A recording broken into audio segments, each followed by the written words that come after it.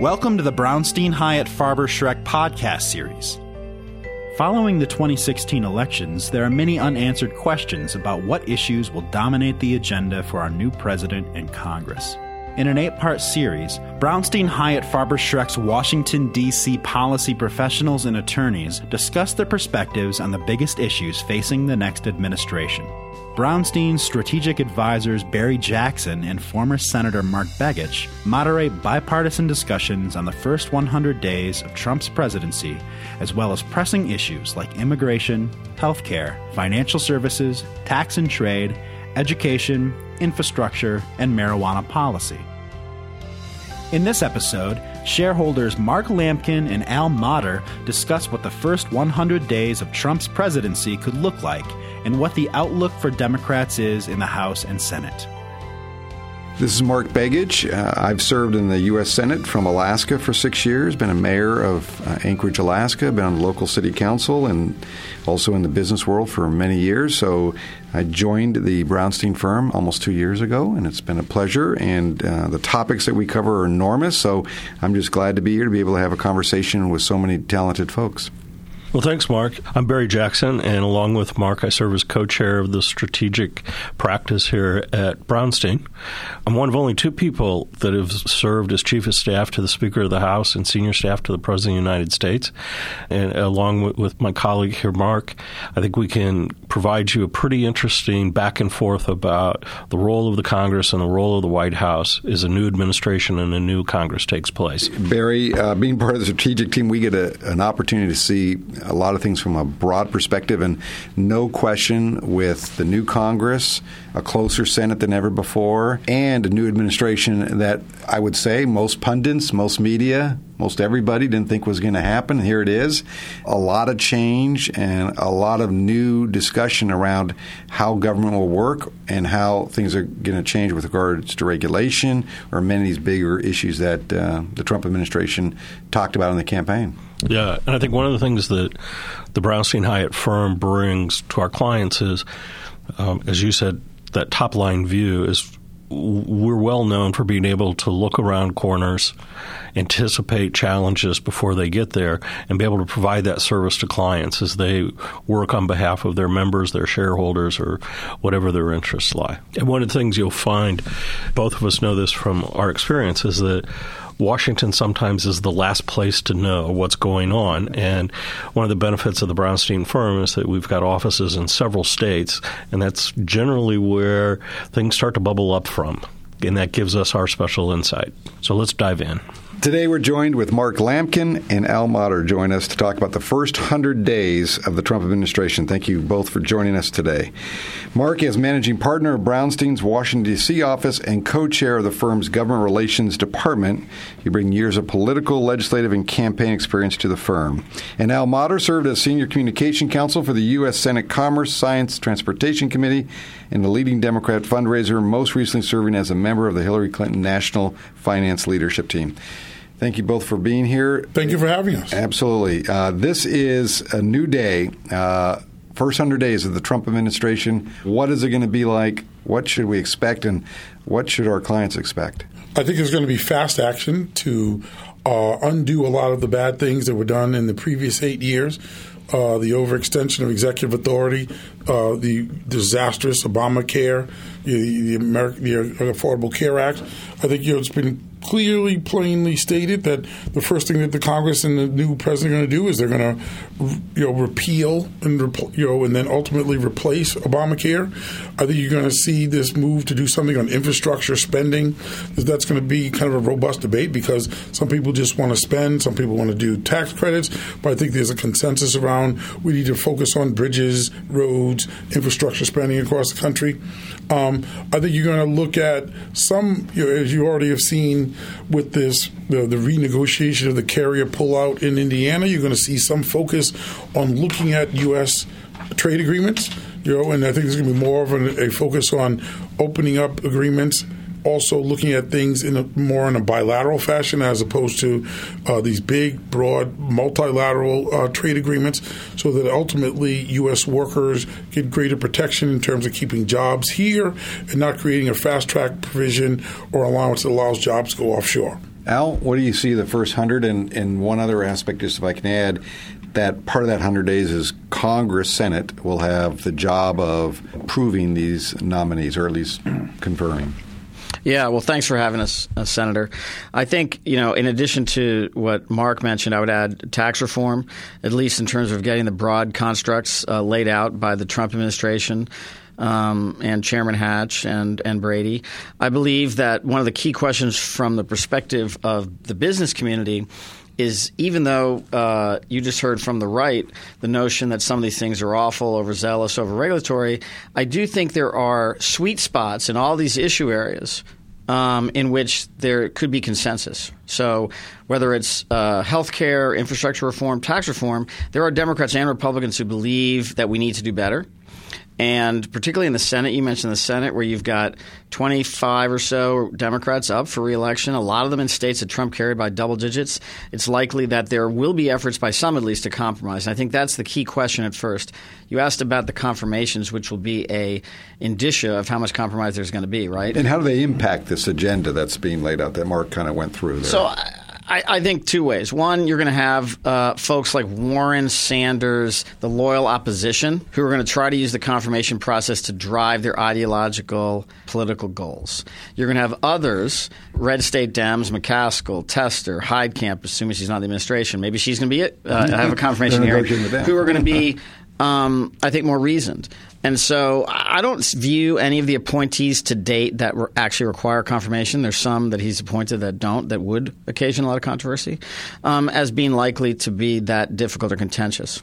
Both of you guys have served in leadership roles in the Congress, and we're getting into what I think people assume is that an administration that is going to be pushing power out to the agencies, and that the Congress probably has a little bit more say than what you normally find in a White House-Congress relationship. So based on what you did, Mark, I know you were there when Republicans took over the House in 1994, and Al, all of your work with Senator Hollings. Tell me what our clients should be expecting going on the Hill as they try to develop relations with the White House. I think you're right. I think the Congress is going to have a lot more to say on the particulars of certain things. That they're going to write it. The sausage making here, I think, at least in the beginning, is going to be a lot more focused on the Congress because, A, you have an executive branch where the top of it is not experienced in Washington. They understand big, and they didn't have a substantial, well-articulated, defined policy platform in the campaign. So it means that they, Obamacare, they want to get rid of it. But I think, the House Republicans' A Better Way agenda actually fills in below it in terms of how you replace it. No, the White House and the agencies, the cabinet secretaries, in particular in places like HHS, where you've got a former member of Congress, former committee chairman who's got some strong views.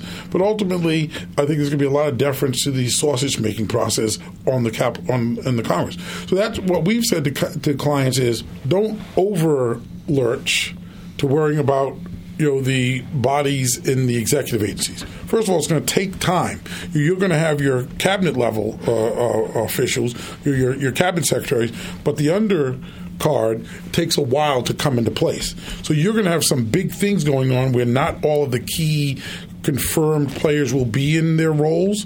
So that means I think it's going to be more likely that the Congress is going to be very intimately involved in the back and forth. And I think, President-elect Trump has also proven himself that he's a table setter, not a guy who gets down into the hands getting dirty, the nuts and bolts. Right. That he wants to set out broad themes, lay out where we want to go, and then allow the people that have expertise in the agencies and ultimately the Congress to decide, okay, what's it look like in the end product, so long as it's consistent with his personal goals. Which pushes your point that the client shouldn't get overworked up yet because he has a lot more people to appoint that help that infrastructure to implement his broad goals. Yes. Is that a fair? Yes. Al, your thoughts on it? And let me add, if I can add one caveat to that, and that is the House went through their leadership elections, and not much changed. How does that also impact what we just described? Are the Democrats on the House side at least kind of playing the same cards, hoping for a different result, or do you think there's enough changes that they're going to start having this action that's going to work with this new administration? I mean, as Keith Ellison said recently, if you're in the House and the minority, all you have to do is show up and vote no. So I'm not sure how much it matters, the recent elections. There's a lot of hemming and hawing in the Democratic circles. People are disappointed. They ought to be. 18 years, winning twice, that's not good enough record. Having said that, Leader Pelosi's raised a lot of money. She's a very successful spokesperson. There's a lot of things she does that are good. Ultimately, it's the choice of the caucus, and they voted for her. So do I think it's going to be that different? No. But I will say this, that Leader Pelosi and her continued leadership in the House reinforces, the bi-coastal limitations of the Democrat Party. I agree with that. She comes from the heart, if not the epicenter of the liberal salon, elite world, San Francisco. And I think this election has said to us, and I think even, Senator, as you firsthand witnessed, the previous election said to us that there's a different, all that red matters. Right. And that that Washington needs to learn from and understand all that red, because if they're on both sides, right. Because if they're dominated by the coast and the spots of blue, I think what you could have is, and I think this is what the Steve Bannons of the world contemplate, is a realignment of the electoral map, so that it becomes, the blue wall becomes a purple-red wall, because you're having your Republicans, conservatives talk to people in a language that they understand on issues that they care about in a way that actually lines up with their values, unlike the bi-coastal elite. So let me jump in on one thing here, and Al, and I'm going to pose this to Senator Begich also. So this notion of how the guys and gals up on the Senate side are going to view this bi-coastal, the red in the middle. Al, you've been on our lead Senate guy forever in the firm. There's this handful of senators that view themselves as moderate. They're more interested in getting things done.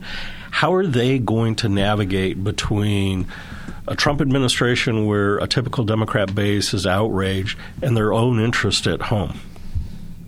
They need to listen to their constituents who voted for him. I mean, I worked for a red state senator who got elected 7 times in South Carolina. And I was also in the Senate when George Bush became president, and I was senior counsel on the committee, and we confirmed the transportation, commerce, FTC and FTC chairs, all in a very friendly way after arguably the most contentious election in our history. So the notion that we're just going to criticize and make our points, and that's going to win us electoral or ideological or fundraising or political success is false in the Senate. It's not false in Chuck Schumer's New York City or Nancy Pelosi's San Francisco. There, it fires people up. But these senators who are up for election, all of whom face a very challenging map, in my opinion, need to be working with the Trump administration and not fighting. And stop. Democrats need to, I would also say, stop being surprised by his success. He wiped the floor with 16 Republican candidates. He beat arguably the most qualified Democratic candidate in our history. And then people focus on these missteps as they see them, some comments he makes or an assertion or a boast or a lie, and ignore what's actually going on. What wasn't important about the rally in Ohio was that he said it was really fun fighting Hillary and the crowd chanted "lock her up." What was important is that he was going to Ohio where Sherrod Brown has to run for election, rallying his base for an agenda he's trying to aggressively push. And that's what Brown's looking at. He's not looking at lock her up. He's looking at what's going to happen to my reelection and what are these people who come pack an arena in Cincinnati thinking. Yeah, I think, just to add to it, this I think the bi-coastal is a problem for the Democrats long term. And this group of independent, moderate senators from red or purple states, depending on how you look at it, have to look at their agenda. And the Trump agenda, interesting on the items he's talked about, when you think of infrastructure, tax reform, regulation, are things that I believe they can easily embrace. They don't have to necessarily agree with every single thing of Trump, but they can embrace these issues because this is the issues they've been talking about. And oddly enough, it is their struggle they've had within their own caucus to push these issues out. So in an unusual circumstances, the Trump administration may open a door that has not existed fully for them in the past. And if you look at most of those folks in the independent or the moderate Democrats, independent Democrats in the caucus, most of them have been executives, governors, AG. They're in a different mindset of let's just get stuff done kind of attitude. So that is actually a potentially positive. I think the caucus will struggle with that. But I think at the end of the day, in the Senate, again, just speaking on the Senate, that these players become the pivot, especially on votes that take 60 votes, that they're going to be thinking about their own interests of their states. And I agree with Al that you have to be looking at what happened in these elections and what you saw. You had same people in some of these states who voted for Obama 8 years ago and 4 years ago. These are what I call change voters. They're not Obama voters. They're not Trump voters. They're just give me something different because Washington is dysfunctional. Yeah. And if these folks who, if you talk to them individually, these kind of moderate senators in the Democratic caucus, they'll tell you they're as frustrated, I think, at times as the voter is how dysfunctional it is. So they're trying to figure out now they need to just say it. So let me play off that, Mark, and I want to ask Al and Mark this because you two were both very involved in the Trump campaigns and the Clinton campaigns. We're obviously going to be in a 2-year period of high political tensions. I think when people think about advocacy, it's normally the work that goes on, talking to the administration, talking to members. But what we see, Al, you make this point about this was a different type of campaign. As you guys, Mark, you running the firm, Al, you having ran the firm, what is changing in what Brownstein is going to be doing in this new world where members are going to be very sensitive to what's going on in their home states and their districts? How do we have to change what we do? Or are we doing it already, and what do we need to add to it? No, I think first of all, it's just not us. It's working with our clients. And you got to convince your clients that, and I say this all the time, silver bullet lobbying doesn't work. Like, I've got a silver bullet that's going to solve the problem. Go talk to one person and whew, it's all taken care of. When I worked at the White House, generally when somebody said, can we get a call to the White House? And my response was, if the answer to your question is the White House, you're probably way too late. Yeah, exactly. So you can't do silver bullets. You also you can't be static, meaning you just can't go up to one member, one committee, do the shoe leather thing. I think one thing that Trump proved, if you go back 20 years, or nearly over 20 years, in 99, 2000, the advent, the use of social media was just nascent. Very little. People did things. There was emails. If you had email list, you were good. You fast forward to Barack Obama. Barack Obama took social media to another level. You did a lot of engagement and talked to people in terms of messaging directly for raising money. Donald Trump took it to a new level because I think Barack Obama talked to both the social media and traditional mainstream media channels. I think Donald Trump spoke over them and really set the table in a way that no one else had before. That he was setting the news cycle by the crazy 3 a.m. tweets. And that by the time the morning news reporters woke up, they were reacting not to the New York Times, the Washington Post, but they were reacting to Donald Trump. And I think we've got to take a lesson of that. That means you've got to kind of get the members where they live on social media with their constituents, with their ideological groups, with the talk radio hosts, with what the president's going to do. Both Democrats and Republicans are going to respond to what Trump's doing because down ticket, they've got people that voted for him, and so they're going to want to be in concert, in connection with those people, and so we've got to go there. And so meet your voter as a constituent where he or she may lie, because that's how you're going to get the secret formula to influence a member of Congress in a more dynamic way than we've ever had before. Just adding two things. First, I agree. So I guess it makes three things. But, there's no substitute for hard work. And this administration, I believe, will be more deferential in a hands-off way, oddly enough, to Congress and the executive branch agencies than the Obama administration ever was or would be, or a Hillary administration would have been. And that presents an opportunity for the clients that wish to engage fully aggressively in the manner that Mark was describing to be more successful. because there's going to be a lot of activity over the next 6 to 9 months. And it's going to be across the board. And the leaders in both the House and the Senate are very excited about pushing on a whole host of issues.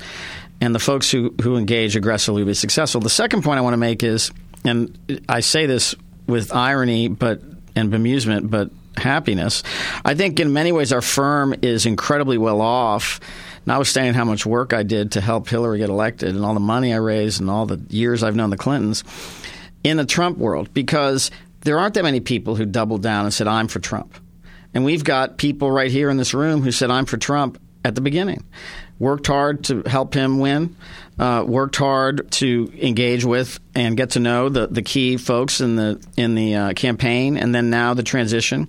So we're really well positioned in an arena in which there's far fewer people positioned at all. And so I'm excited about that. And, with our very bipartisan, deep firm, I think we can have a lot of success. Let me ask you, if you were sitting right now with a client in this room and they said, and they were coming to you and they're in kind of a very excited mode because they're not sure what's going on, what's the advice you'd give them right now while it's in the first 100 days of the administration, and then what would be the advice afterwards? In other words, they're coming, maybe they have an issue or two, but they're very worked up and they're not sure what to do. What's the advice, Mark, you would lay on the table? The first one, and I've been hearing that because almost no one was prepared for a Trump and all Republican Congress. First thing I've been telling everyone is take it slow.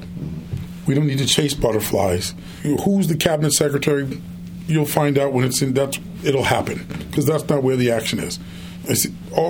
Second, be prepared. We don't want to meet with people just because we've got time on a calendar. We want to be smart and thoughtful. How does it fit in to what they might want to do? Articulate a position. Okay, here's a concern, here's a regulation, here's a statute, here's some government overreach that we need to affect, and it's time sensitive because it's stopping the flow of progress around jobs, around economic activity, things like that. Then let's go in with the right people at the business level, not just have a bunch of lobbyists kind of trailing around with your senior execs to go in to make an argument about what is important to you aligns with their priorities over the next 100, 200 days. And then you'll be successful in implementing your agenda. And don't forget the Congress, because as we said, the congressional activity is going to be as important, if not more so at certain points, than what goes on in the executive. If I could just add just real briefly, I think that there are a lot of folks who want to engage too quickly. And the advice that we've been giving our clients is you have a lot of folks coming in from Trump world who understand that a lot of Americans are either uncomfortable with them or don't know what to make of them. And you can earn yourself a lot of goodwill by offering yourself up as a resource to them. We're here to work with you to help you be successful. We understand you've got lots of ideas about take Obamacare. Clients that engage constructively, not saying we want X and Y, but saying we've been working in this town for 30 years on these issues. It is a bit of a swamp, but we know how to navigate it, and we're here to talk to you and help you. Don't ask for anything. Offer yourself up as a resource. That could be immeasurably beneficial to clients, more so now than in many other transitions. Fantastic. Well, thank you both, Mark and Al, for joining us today on the podcast and giving a first kind of view of the 100 days and beyond, and we appreciate it. Thank you. Thank you. Good to be with you. Thank you for listening to the Brownstein Hyatt Farber Schreck podcast series. Visit www.bhfs.com for more information.